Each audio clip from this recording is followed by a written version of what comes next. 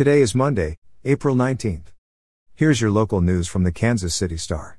The Kansas City area can expect partly sunny skies, an afternoon breeze, and highs around 60. Here's today's top story. A jury on Friday afternoon recommended a sentence of life in prison for Kylr Yust, who was convicted the day before in the killings of two young women who disappeared roughly 10 years apart in Cass County. Yust, who is 32, was found guilty of voluntary manslaughter in the death of 17-year-old Kara Kopetsky and of second-degree murder in the death of 21-year-old Jessica Runyans. The jury recommended a sentence of life in prison on the murder conviction and a sentence of 15 years for the manslaughter charge. Yust will be eligible for parole. Sentencing is scheduled for 2:30 p.m. on June 7. When the jury's recommendation was read aloud by the judge, several family and friends observing from the courtroom gasped softly. Some shed tears. Speaking to reporters after court adjourned, the mothers of Kopetsky and Runyans expressed gratitude to the community for all the love and prayers during the time when their daughters were missing. Also in the news today, the Kansas City metropolitan area recorded 44 new cases of COVID-19 on Sunday. The area has recorded 143,690 cases to date. The 7-day rolling average for new cases is 112. 1 week ago, the average was 103, and 2 weeks ago, it sat at 90, according to data maintained by the Star. No new deaths have been recorded since Wednesday. The Metro has recorded 2,114 deaths to date.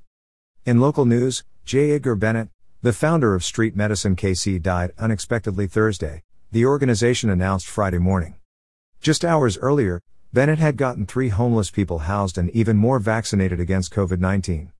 He founded Street Medicine KC in 2016 to provide medical and psychological services to the homeless community through mobile services and a clinic at 1444 East 8th Street.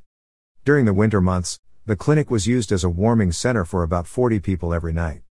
Bennett also worked on longer-term solutions, finding more than 70 people a permanent place to live in the past 7 months, board member and pharmacist Marissa Taylor said. And finally today, a coalition of about 30 faith leaders in Kansas City met with police officials on Friday to discuss protesters' safety in anticipation of a verdict in the murder trial of a former Minneapolis police officer accused in the killing of George Floyd. Closing arguments in the trial in Minneapolis of the former police officer Derek Chauvin are expected to begin today, Monday. Chauvin is charged with murder in George Floyd's death. Floyd's killing last year inspired large protests in Kansas City and across the country. During the summer demonstrations in Kansas City, police were criticized for their use of tear gas and less lethal munitions to disperse crowds after officers reported that objects were thrown at them.